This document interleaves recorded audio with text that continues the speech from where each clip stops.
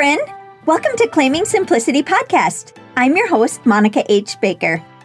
Are you feeling tired and overwhelmed as a mom working paycheck to paycheck, wanting to get out of debt and enjoy your family? I was too. And I realized if I was going to put God and family first, I had to stop spending all of my time at work. So I created a simplified life plan that allowed me to get out of debt, scale back my career, and still be able to live fruitfully. But with more purpose and time than ever before, and I never looked back. Inside this podcast, you will learn how to simplify your home and finances, learn simple routines, personal development, and connect your faith. I'm so grateful you're here. If you're ready to create a simplified life that you dreamed of, you are in the right place. This is our last episode of the year, and I want you to feel your best in 2024. So many people ask me how I have so much energy and how I get so many things done. So I just want to share with you my top 7 things I do every single day to feel my best and have consistent energy. A few of these tips may surprise you. I want you to engage in activities that spark your creativity. It could be painting, writing, gardening, anything that brings you joy. Expressing yourself creatively is a fantastic way to recharge your energy. I go with a bunch of friends to a crafting retreat usually every January, and I'm really looking forward to that at the end of next month. But it not only gives me time with friends and time away, but also I get to just be creative for 4 full days, and I love that. This year I'll have to get my crafts out of storage because I still have those packed. Next, I want you to get up early and start every day with a few minutes of quiet time. Whether it be enjoying a cup of coffee, praying, taking a short walk, these peaceful moments can set a positive tone for the day. Embrace the calm before the chaos, even if it's a few minutes.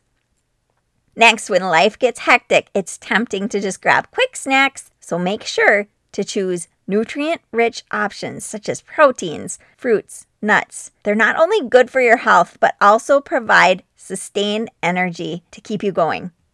Many times I will just have meat made up in the fridge, like sausage patties or different things, beef sticks, something like that I can just grab and go.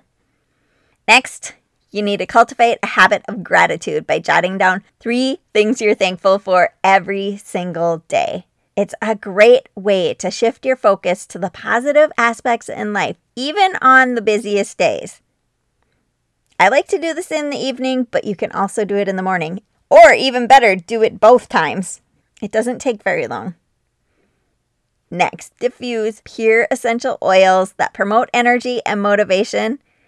I have been doing this for many years, but I did switch companies about 3 years ago because I only wanted the safest oils for my family. And my favorites are citrus oils like grapefruit, lemon, lime, orange, because they are so uplifting, refreshing, and energizing, and they're all natural. So if you need a trusted source, I will add the link below which ones I recommend.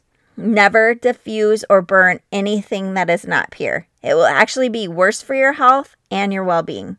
Do not ever buy at Target, Walmart, Amazon, or any untested oil company when buying essential oils. There are only a couple companies that get outside testing done, so the other companies can put anything on the bottles, and I've known people to have terrible reactions from using untested oils.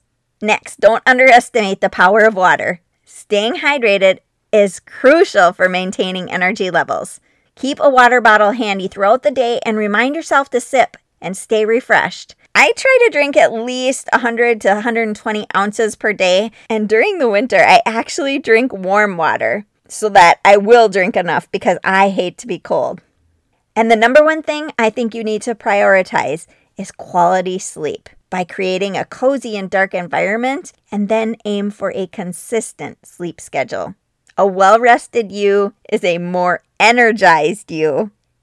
If you're having trouble getting to sleep or staying asleep, I do have some suggestions that have helped me, and I'll link those below as well.